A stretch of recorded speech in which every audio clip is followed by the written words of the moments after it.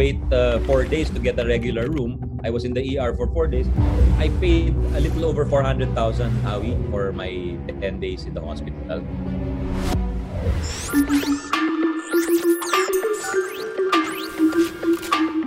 Magandang araw mga kapwang naka-quarantine pa hanggang ngayon.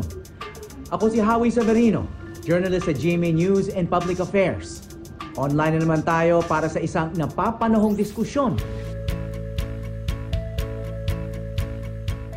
Isang linggo matapos akong ideklara na COVID-free, nag-donate ako ng plasma para magamit ng isang COVID patient na nasa critical pang kalagayan. Ako si donor number 38 sa PGH. Ang makakakwentuhan ko ngayong araw, ang COVID classmate ko, Senator Sonny Angara. Magandang araw, classmate. Kumusta ka na, Senator Angara? At masasabi ba nating fully recovered ka na? Magandang araw, Howie. Salamat sa pag-imbita sa programa nyo. Palagay ko, fully recovered na ako dahil nag-test na ako ng negative. Yung pakiramdam ko, okay na. Hindi siguro 100%, pero nasa 95% na siguro, Howie, at saka nakabalik na tayo sa trabaho natin bilang mambabatas at nakaka-attend na tayo ng session. Pero from home lang, through teleconferencing. Bago tayo dumako dun sa ginagawa mong trabaho, no? Halos sabay tayo kasing na-discharge noong linggo ng, unang linggo ng Abril. Na-discharge sa ospital at tila parehong pinagdaanan natin. Nag-positibo ka ulit pagkatapos mag-negative na sa unang COVID test, no? Anong reaction mo nung nag-positive ka ulit? Medyo na-shock ako noon kasi nag-test na ako na 2 negative at 1 week later, nakapagbigay na rin ako ng plasma tulad ng kwento mo, Howie, no? So, pangalawang beses ko na magbibigay dapat ng plasma, which is 14 days apart dun sa unang bigay. At dun, sinabi ng doktor, teka, parang may antibodies ka pa dyan at saka meron ka pang mga bacteria. So, test natin, kunin natin ulit yung swab test na yun yung pa-test para sa COVID. At yun, nag-positive ulit ako. Although, karamihan ng mga doktor, ang sabi ho sa akin, Howie, is that yun ay yung tinatawag na remnants or fragments. Kumbaga, hindi pa nakaalis yung virus sa katawan. So, nadidetect pa siya nung antibody test. Ang blood plasma ay ang manilaw-nilaw na likido na component ng ating dugo. Ito ang nagdadala ng nutrients, hormones at proteins sa bahagi ng katawan na nangangailangan nito. Ang blood plasma na nanggaling sa mga COVID survivor ay pinaniniwalaang may antibodies laban sa bakterya na dulot ng virus. At sa pamamagitan ng convalescent plasma treatment, makakatanggap ang mga pasyenteng may sakit ng plasma transfusion galing sa COVID-19 survivors na nag-donate nito.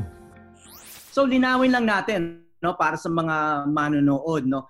So it does not mean that you were or we were reinfected nung nag-positive ulit tayo. Meaning meron pang konting natitirang virus sa ating katawan, pero in general ay nakalampas na tayo dun sa sakit na yon. Hindi tayo nagkasakit ulit dahil nagpositibo ulit. Yes, sakto yon sinabi mo, Howie. At yun ang naging karanasan din sa South Korea. Dahil akala nila nagka-second wave sila dahil parang nung nag-relax sila ng quarantine or lockdown, meron silang over 250 na pasyente na dating positive na nag-test positive ulit. Pero nung sa pagsaliksik nila, nakita nila na hindi pala to reinfection. Ito lang po ay yung, kumbaga shortcoming rin yan o pagkukulang ng antibody test. Dahil yung antibody test, hindi niya na talaga natatrack yung recovery. Natatrack lang niya yung virus. So kahit hindi ka pa fully recovered sa virus, you are still, kahit recovered ka na, ang tingin niya sa'yo ay hindi pa fully recovered. Napaka-importanting act na pagbibigay ng plasma, no? That was one of the first things you did nung lumabas ka sa ospital, no? Bakit importante yung pagbibigay ng plasma? Bakit inuna mo yon? You gave it priority, no? At sinong nakakapagbigay ng plasma? Ang laking sakripisyo on top of the difficult job that our health workers, doctors, nurses, medical technologists have to do. So sabi ko, wow, ang laki ng utang na loob ko dito sa mga to, so I have to somehow pay it forward. So tamang-tama, the opportunity arose when one of the doctors sa St. Luke's called me up. Sabi niya, Sen, are you willing to give blood. I found it very fulfilling somehow to kind of pay it back to the people who gave life back to us.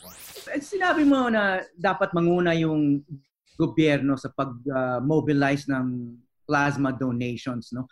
Ano yung obserbahan mo? Ano yung napansin mo sa kalagayan ng pagbibigay ng plasma? Did you find it not as well organized as it should be considering the urgency of this issue? Well, at the time kasi parang ang daming kaso ng COVID noon. Unlike now where some hospitals say they're no longer full.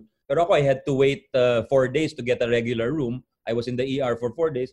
So napansin ko na sa dami ng kaso, it seems that siguro yung public health system natin was overwhelmed at the time. Hindi natingnan yung aspeto nga ng plasma donation at yung paano yung ma-improve yung chances ng ibang pasyente. At ang kwento ng mga doktor is very informal yung network nila. So yung St. Luke's, kausap ang Medical City, kausap ang UST Hospital. Oh, meron ba kayo dyan? Meron ba kayong O positive dyan? Meron ba kayong blood type A dyan?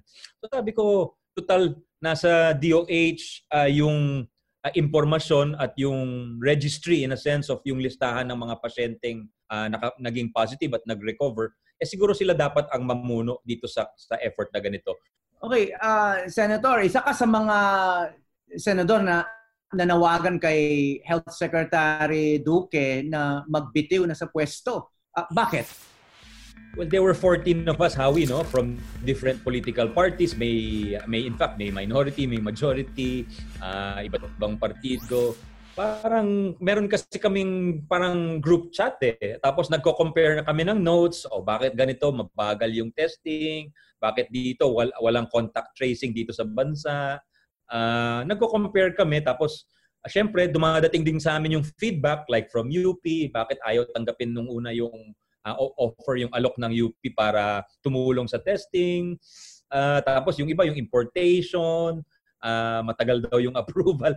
So ang daming kwento, no? So sa amin parang medyo na-disappoint kami ng konti. No offense or nothing personal against Secretary Duque. He's a gentleman, he's a very very nice guy. Pero parang yung urgency given the emergency nature of the situation, parang kailangan medyo bibo yung nag-head kasi hindi lang sa DOH secretary, so also the IATF head, yung task force to integrate. So kumbaga lahat ng siya nagmamando eh. He's leading all the efforts. Hindi lang yung within health, pero pati yung even to some extent even the peace and order efforts kasama siya doon. So nakita natin na unang-una parang kulang yung cooperation within government. Hindi na ma-maximize yung kaya nating gawin, yung kapasidad ng gobyerno, the various abilities of the government to react to the pandemic. At palagay ko hindi naman kami nagkamali, Howie, dahil we made that resolution or decision maybe a month and a half or 2 months ago.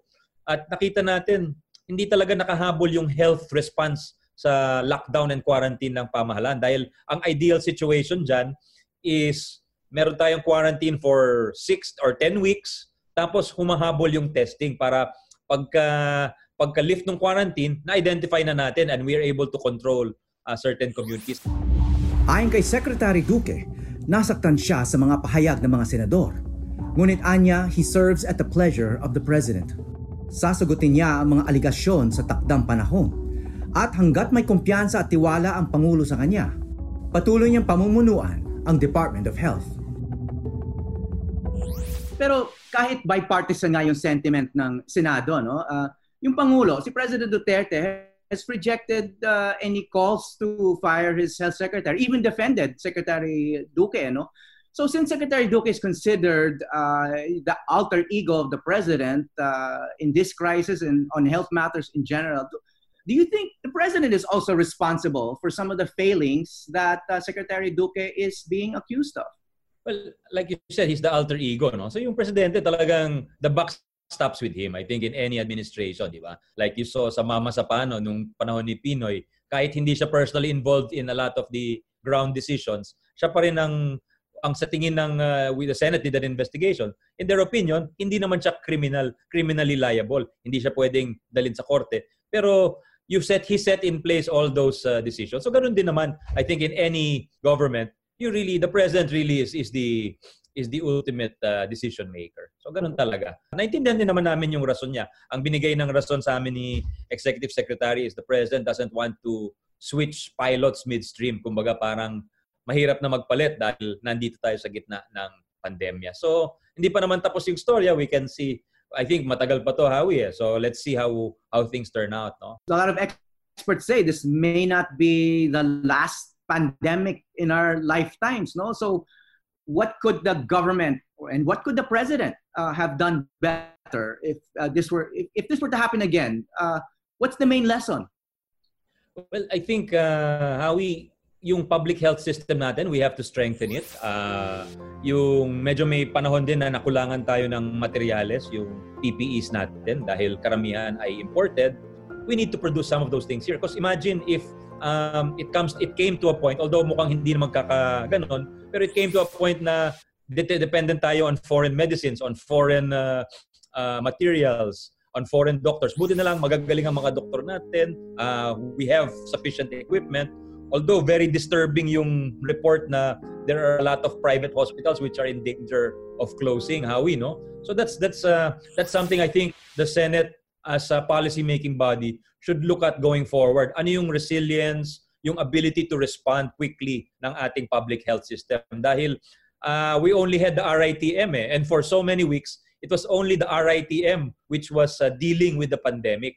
When nakita natin sa ibang bansa, ang bilis nila mag-scale up. Siguro may hub and spoke system sila in a sense na merong mga magagaling na infectious disease hospitals in various cities. Kaya na-spread out nila yung ability to test. Tayo napakatagal. It really took us a while to spread that ability. Siguro bureaucracy natin, pero yung strength din ng ating health system, yung ando doon ba yung mga pasilidad, ando doon ba yung mga hospital beds, ando doon ba yung mga equipment, yung materials. Lahat po yan dapat pagbigyan ng tuon, Howie. The Senate resolution, no, ang daming dinescribe doon ng mga pagkukulang, no, hindi lang ni Secretary Duque but the government in general, the healthcare system, the Department of Health. What do you think was the biggest missed opportunity? Ano yung sanang nagawa ng Pangulo na naka-prevent ng pinakamalubhang aspeto nitong crisis na to? I cannot think of one single event that would have prevented it, Howie, no? We can point to a few events. I think the resolution mentioned yung first few cases of COVID from the flight from China. Yun, medyo naging pabaya tayo dahil hindi natin trace yung contact tracing. Tapos nagsisihan tayo eh. 'Di ba? Sinisi ni Secretary Duque yung airlines. Yung airlines sinabi naman, binigay na namin sa iyo yung passenger manifest. Dapat kayong maghanap ng pasahero at kayo yung mag-contact trace. So doon pa lang, that's only 2 or 3 cases, a handful of cases. Parang medyo hindi naging maganda yung reaction natin. Tapos yung decision, yung slow scaling up of the testing, I think yung sinabing we have 2,000 tests, that's enough. Medyo in retrospect, of course, as they say, everything is easier with hindsight, no? Pero naging kampante tayo in a sense, no? I think we let our guard down too soon. Sonny, yung isa kasing kinatatakutan ng marami, hindi lang yung hirap ng sakit, no? Kundi ang gastos, na maaari bang tanungin kung magkano nagastos mo sa hospital bill? Sinagot din ba ng PhilHealth yung bahagi or yung kabuuan? I paid a little over 400,000, Howie, for my 10 days in the hospital. And I had health insurance, so that paid for it. Hindi ko na-claim yung PhilHealth ko kasi sabi ko baka matagalan pa yon. At I'm sure a lot of people were claiming at the time. Sabi ko, let's leave it to the people who need it. So nag-out of pocket ako ng a few thousand. But by and large, the insurance covered for it. Okay, I know you've been thinking a lot about the government's finances dahil ikaw chair ng Senate Committee on Finance, no? Hanggang kailan ba kaya ng pamahalaan ang pagbibigay ng ayuda at relief? Dito sa napakaraming hindi makapagtrabaho ngayon, lalo na. But so far mukhang kaya pa ng pamahalaan, Howie, no? Nakapagbigay na pinasa ng Senado at saka ng Kongreso yung Bayanihan We Heal as One Act at yun ang naging legal na basehan para makapagbigay ng pondo ang pamahalaan sa milyon-milyon pamilya. Okay, so but you live at home, no? Ano yung living arrangement nyo ngayon? You have a young family, I'm sure you don't want them to experience what you experience, no? So, ano yung precautions na ginagawa mo para hindi sila mahawa or hindi sila magkasakit? Alam mo, Howie, nagpapasalamat talaga ako sa Diyos dahil dun sa dinaanan natin, walang nahawa dun sa pamilya ko. Si Tutsi, yung misis ko, yung 3 anak ko, at saka kahit yung kasambahay namin, yung driver, kahit kasama kami madalas, walang medyo minor miracle for me. Nung bagong recover pa ako sa sakit, nag-quarantine ulit ako. Kahit nung sinasabi nila yung false positive o yung second diagnosis of COVID positive, nag-self-quarantine pa rin ako for 14 days. Kaya itong kwarto na kinalalagyan ko, ito ay naging tirahan ko for siguro over a month. Kasi nag-quarantine ako before I got my diagnosis for the first time. Tapos nung nakuha ko for the first time, nag-quarantine ulit ako. Tapos nung nakuha ko for the third time, nag-quarantine ulit ako. So nakatatlong self-quarantine na ako, Howie, of 14 days each. Well, lalo na sa yung mga OFWs natin na bagong uwi sa Pilipinas, no? That might be a familiar experience, no? So kahit senator of the land, no, hindi exempted sa ganyang klaseng mga protocol. No? But you've been out of the hospital almost 2 months already. Early April ka rin na lumabas. Halos sabay tayo, no? Paano pa nagbago yung buhay para sa'yo? Talagang kakaiba, Howie, dahil lahat, kasi yung trabaho ko as a legislator, you're meeting with different communities. You're discussing with different communities, whether it's you're passing a bill on health, passing a bill on education, you're talking to the education community. Ganun yun eh. So ngayon, halos walang physical meetings, panay online na lang, number one. So your life is online. And in a way, it's simpler. At yun ang kagandahan. I think there's more time for your family. Dati maraming social sa gabi. Pagkatapos ng session ng mga alas 6, alas 7, pupunta pa kami sa 1 or 2 dinners or get-togethers or association gatherings. So yun ang talagang pagbabago. At nag-uusap kami ni Mrs. Parang blessing in a sense for family life. Alam ko maraming naghihirap pagdating sa kawalan po ng kabuhayan at ng trabaho. Pero sa aspeto naman ho sa pamilya, medyo I think it brought us closer together. Kasi yung 2 anak kong panganay ay teenager na, Howie. So, halos hindi namin nakikita yan eh. May sarili ng barkada, may sariling buhay. Hindi na nagpapaalam minsan eh. Asan si ganito? Nandun lang. Lumabas. So, going back to your family for a bit, no? Alam ko nag-celebrate ng birthday yung anak mo nung Abril, no? Paano kayo nag-celebrate? Naka-quarantine ka? Paano nyo ginawa yon? Well, nag-social distancing kami. Tapos may mask kaming lahat. Tapos hindi ako lumapit ng I think 6 feet yung pero nakabasa kasi ako na pati it can travel up to 18 feet. So talagang siguro I would talagang pag malaki yung kwarto, doon talaga ako sa kabila. Tapos yung family picture namin, nandun ako sa likod ng isang pintuan. Buti glass yung door, so nakikita ko. Pero hindi kami magkasama. At mahirap, wala yung physical touch eh. Hindi ko siya mayakap, hindi ko siya mahalikan. But anyway, it was an ordeal that napagdaanan namin, and we went through it as a family, and it made us closer also. I'm sure it's the same in your case, Howie. Yeah, we're all adjusting to this. Yung nga, may nagsasabi nga, touch, the simple act of touching has an uncertain future. Where do you stand on school opening? Do you agree with the president that we shouldn't open classes until a vaccine has been developed and distributed? Or do you agree with other officials na pwedeng ituloy yung August 24 opening as long as we meet certain safety standards sa school and we observe the proper safety protocols, etc.? Ako, maingat rin ako dyan, Howie, no? Because sa France naman, naging super spreaders ang schools nila. Because nung nag-lift sila ng quarantine, schools ang isa sa mga inuna nila. And that's a lesson we took. That's why we're not opening our schools. So palagay ko, yung August 24 is too soon. And in fact, merong Senate bill which gives the executive branch the authority to adjust the school year during the times of emergency and pandemics. So in this situation, palagay ko August is way too soon now. And I would even be looking at maybe November, December, January. Dahil blended learning na tayo eh.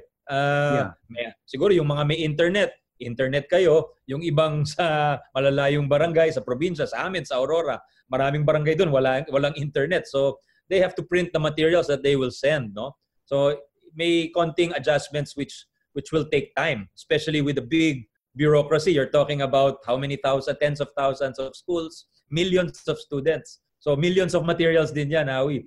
I don't envy the task of the DepEd, and kami sa Senado will try to help them as much as we can. Okay, you're a parent of school-age children yourself, no? Kung magbukas ang schools ng August 24, ano yung gagawin mo? Well, magbubukas na nga yung isang school nung anak kong babae, pero in online, hindi physical. Kung nag-open sila ng physical, hindi ko papayagan yung anak ko na pumasok. Mag-oobserba muna kami, titingnan namin sitwasyon, ano yung seating arrangements. But thankfully, ang sabi nila is they're just doing online and they're trying to be safe also and cautious, which I think most schools are also doing. Well, of course, alam mo naman yung issues ng online, no? I mean, you authored a law, the open distance learning yata, no? I think when you were still in the house, no? Yes. Pero di ba may malaking assumption dyan sa online learning na napakalawak na ngayon yung access sa internet, when we know that many students at home, if we're expecting them to access the internet at home, do not have access. So again, baka ma-reinforce lang itong social inequity sa ating bansa, no? Kapag umasa tayo sa internet para dito sa distance learning na sinasabi natin. Yes, that's a very valid point, Howie, yung you raised, no? Marami na nga tayong social inequalities, yung agwat sa mayaman at saka sa mahirap, napakalaki na. Makikita mo sa private and public schools, no? Sa kagamitan, pati sa entry level sa UP, for instance. Nakikita na dati, public schools used to do well in the UPCAT. Ngayon, dominated by Ateneo and the other schools. So talagang we have to be very conscious. Ang sabi nga ng mga eksperto, yung COVID can increase inequalities, and education, as you mentioned, is one of those areas. So talagang ito dapat yung affirmative action or yung philosophy na yon dapat should come into play at talagang ifo-focus natin dun sa mga pinakamahihirap na areas. Otherwise, this will be a larger problem for society eventually, as you know. All right, Senator Angara, we think that's a good note to end on. Kailangan tayong magtapos, and we know you're very busy working on some urgent matters. No, nais ko lang ibahagi sa viewers natin na ang talakayan nating dalawa ngayon ay isang katibayan na kayang i-survive ang sakit na COVID. Ang karamihan talaga ng pasyente ay nabubuhay at makakabalik sa mga dati nilang ginagawa. As good as new, ika nga. Hindi lang yon, ang survivors ay may mga bagong kakayahan tulad ng pagbibigay ng life-giving plasma. Mas malakas din ang ating immune systems dahil sa pinagdaanan natin.